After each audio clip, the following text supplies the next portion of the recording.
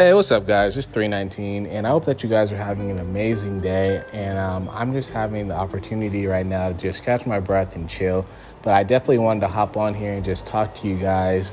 And I hope that you guys are blessed by the recent episode. It was minute encouragement, but it was about 40 seconds. But you guys get the gist. And today, I just hope that you guys are having an amazing day. I'm actually able to be drinking a Dr. Pepper right now. Shout out Dr. Pepper.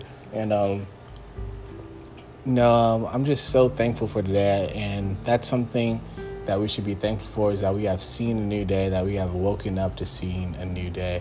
And I hope that you guys have just been blessed. I hope that you guys have just been focused, like I say every episode. I hope that you guys have been focused on your walk with God. I hope that you guys have just been striving for your goals, striving to reach things, striving to reach your highest potential, whatever you might be doing.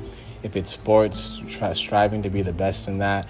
If it's work, striving to be the best at that. Whatever you have, whatever dream that you have, if you're just striving to become the best you possible. And I hope that you guys are just having an amazing day.